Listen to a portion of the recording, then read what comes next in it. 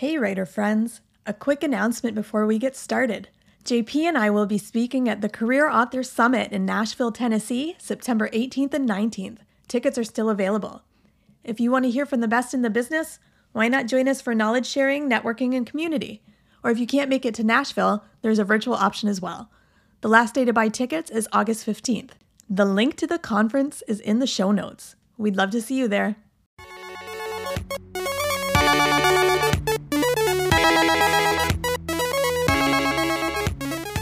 From the 3-Story Method Podcast Network. This is the Serial Fiction Show. I'm Christine Daigle. And I'm JP Reinbush.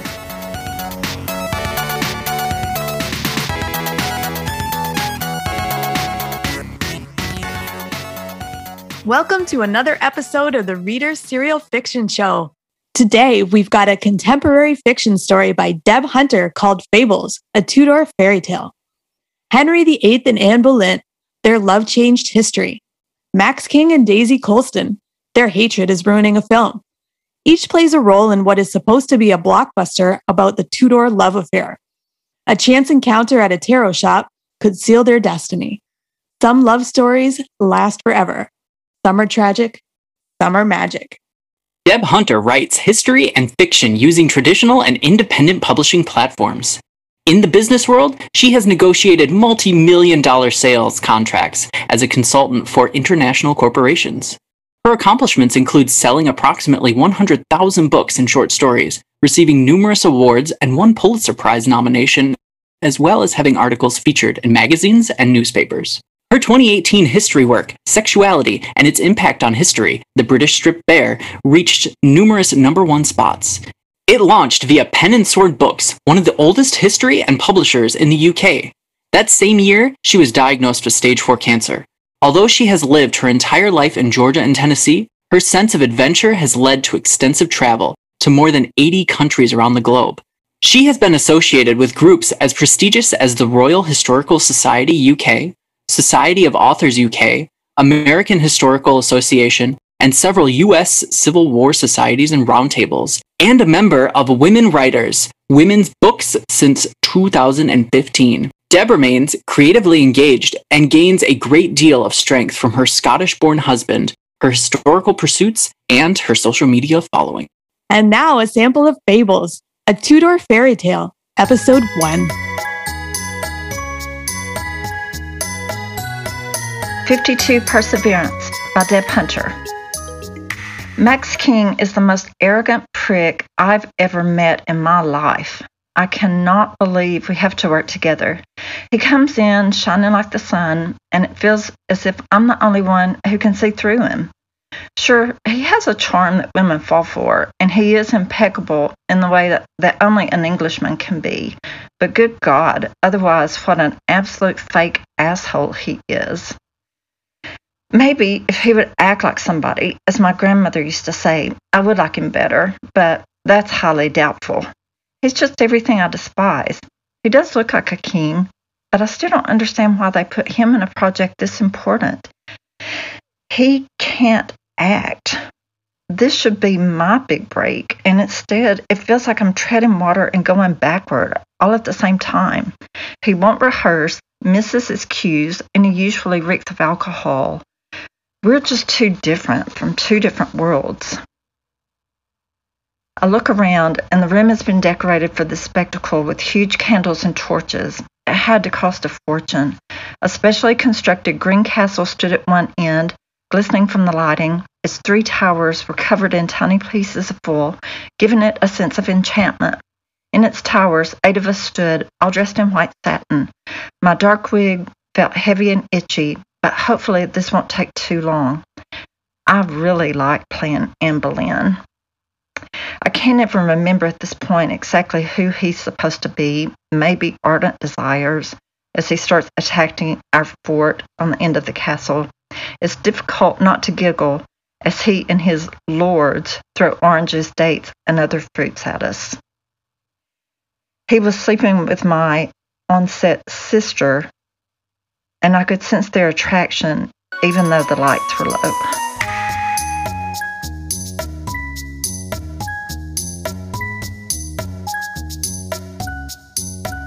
So first off, I just wanted to start talking about what I really enjoyed about the first episode. And I just love the enemies to lovers vibe that I was getting from this story. I'm always a huge fan of enemies to lovers. And of course, a strong, ambitious female lead. So I'm really looking forward to reading more of this story. I just wanted to start by asking what inspired you to write this? I am a huge Tudor England, Tudor Britain fan. And I wanted to do something different. Where I'm a cancer patient, it's very difficult to research when you're going through chemo, which I'm getting a break from that right now. But I didn't want to get involved in actual history because it is so hard to document and you have to get into those primary sources. And I thought, well, I'll just make something up using the Anne Boleyn Henry VIII love story, but I'll do it in a fictional format. So the easiest way, I tried it 2 or 3 different ways, and the easiest way seemed to be just to mix that history in with fiction by having 2 actors that were on a film set. And of course, film sets are known for the drama, literally between the players. So I thought that would be the ideal place to have people from 2 cultures playing 2 lovers, but they couldn't really get along at all. So that's where it came from. You know how writers are. We find inspiration in the strangest things. I saw that you had a handful of books with Tudor fiction. So what is your favorite thing to explore when it comes to that genre? My favorite thing personally is how they used astrology. Astrology was a science, and people actually studied it at Oxford and Cambridge, like John Dee. Everyone's heard of John Dee, the original 007. He studied astrology, and that's how he became one of Elizabeth I's advisors. It was considered a science, and what they would do, if you became sick, they would do an astrology chart for the moment you became sick.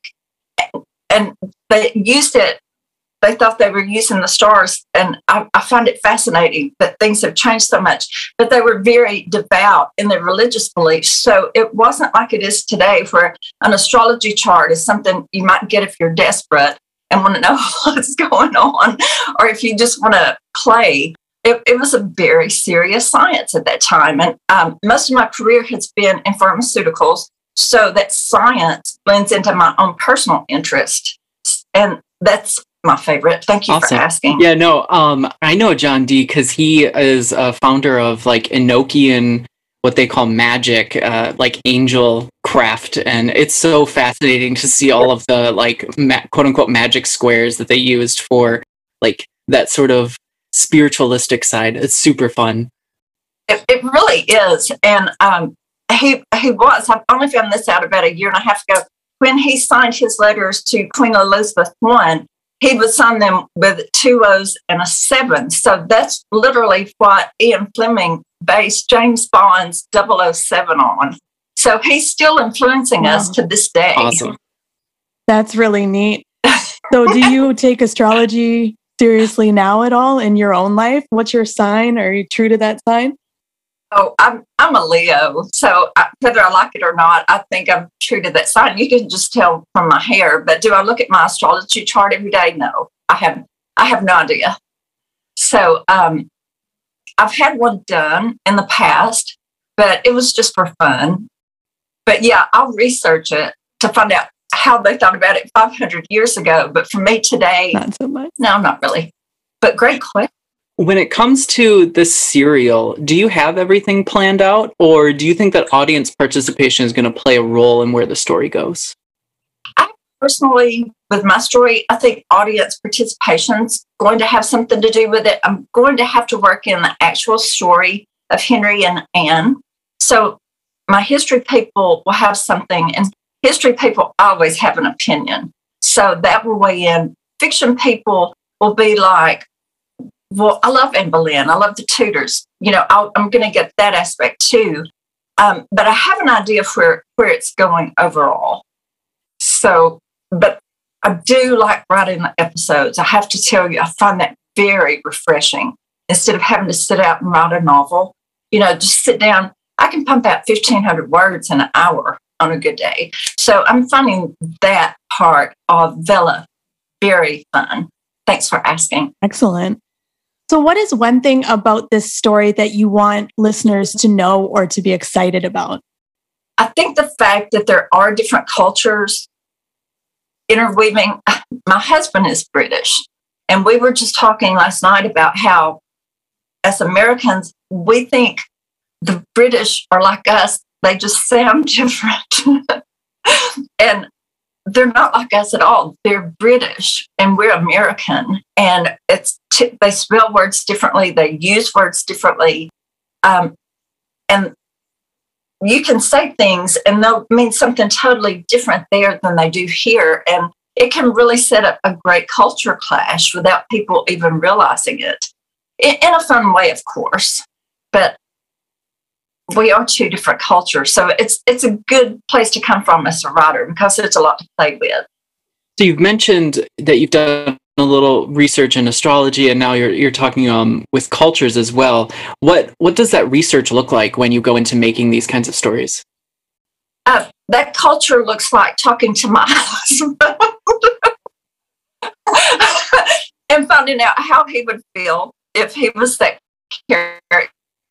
Let's look on this. So asking him his insight and what he thinks about my main male character.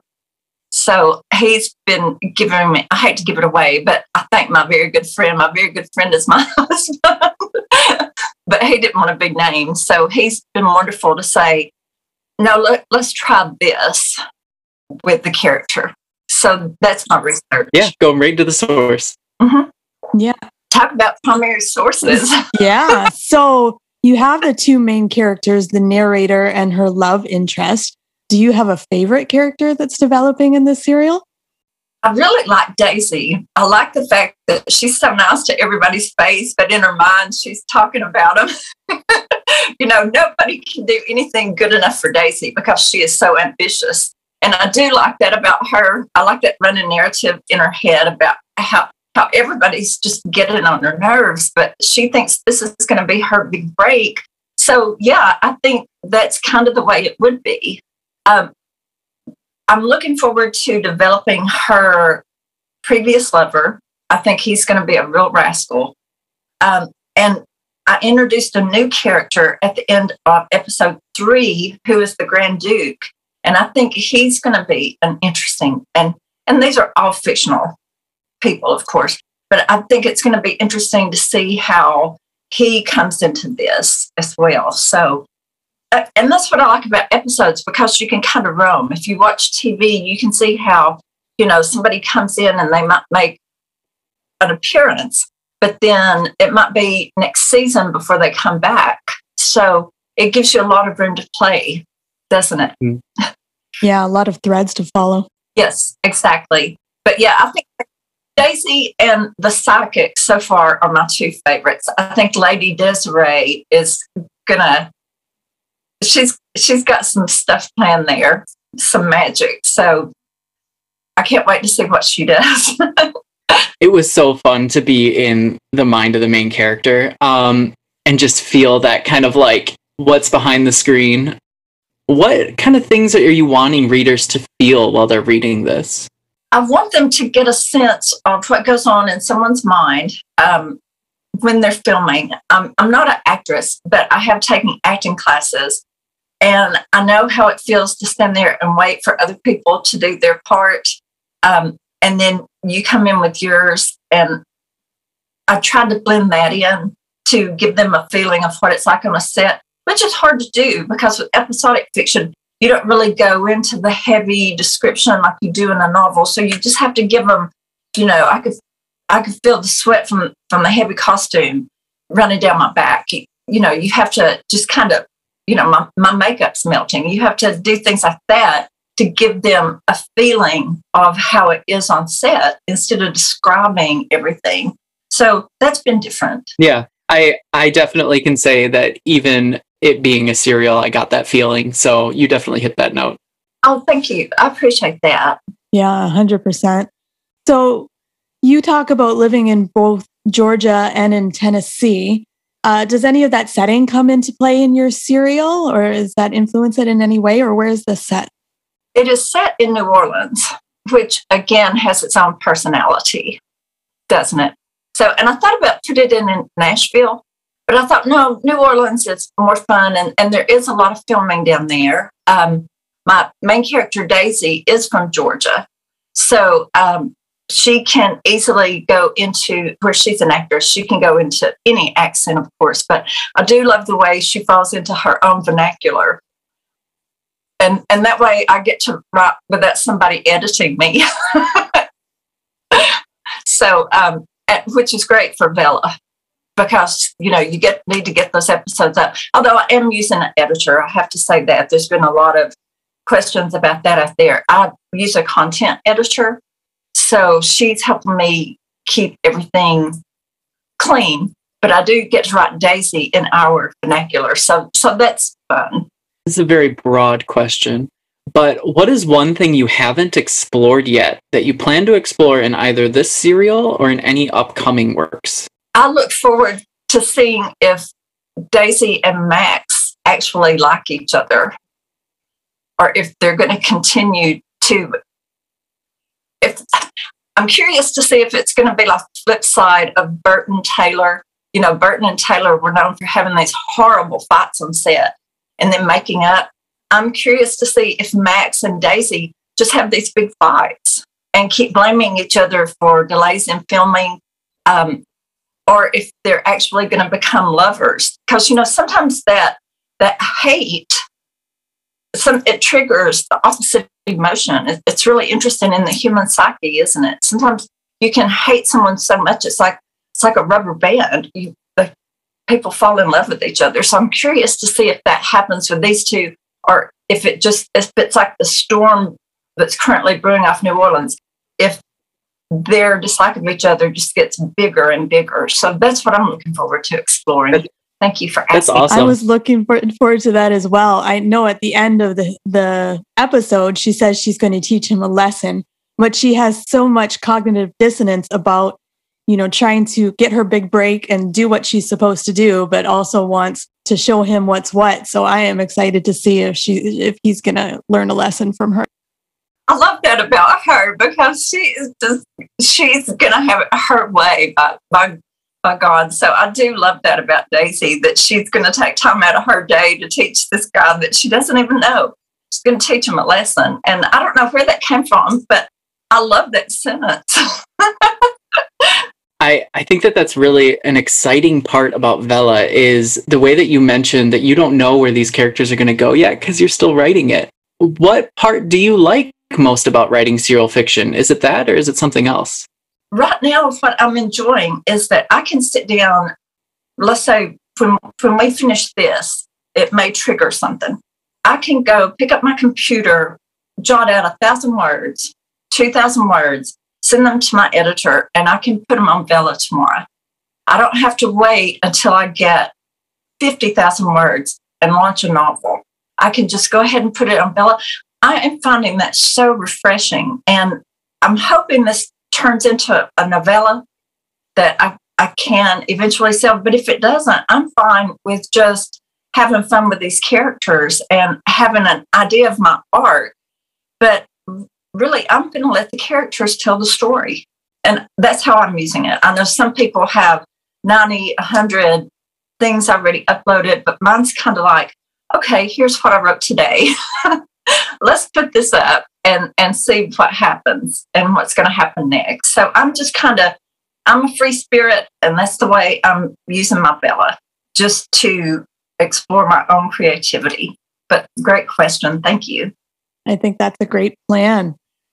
So I'm very excited to see where the rest of your serial goes. And I just want to say thank you for joining us today. Oh, well, thank you so much. This has been so fun, and I appreciate your time. Yes, thank you so much for joining us. It was an excellent conversation. Our thanks today to Deb Hunter for letting us share their episode. If you liked it, you can read their first 3 episodes free on Kindle Vela. The link is in the show notes. Also, if you're a writer, we have a companion podcast, The Writer's Serial Fiction Show, where we talk to authors about their stories and discuss the elements of writing compelling serial fiction. Finally, we want to thank you for listening to the Reader's Serial Fiction Show. If you know someone who might enjoy the show, send them your favorite episode link. And if you want, leave an Apple Podcast review. We read all of them and use your suggestions.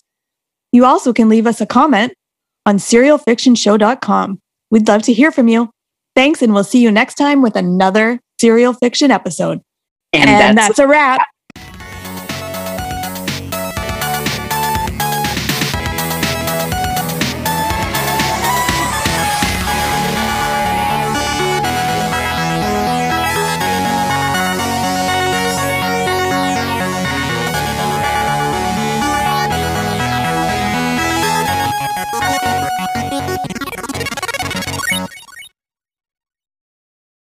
I'm going to drink my water in a weird bottle. Oh my goodness, mine matches, and yours matches yours. It does. Darkness. Mine doesn't match. Well. There's some red in it. You're still doing the 4th of July thing. There you go. With the red pot. That's There you go.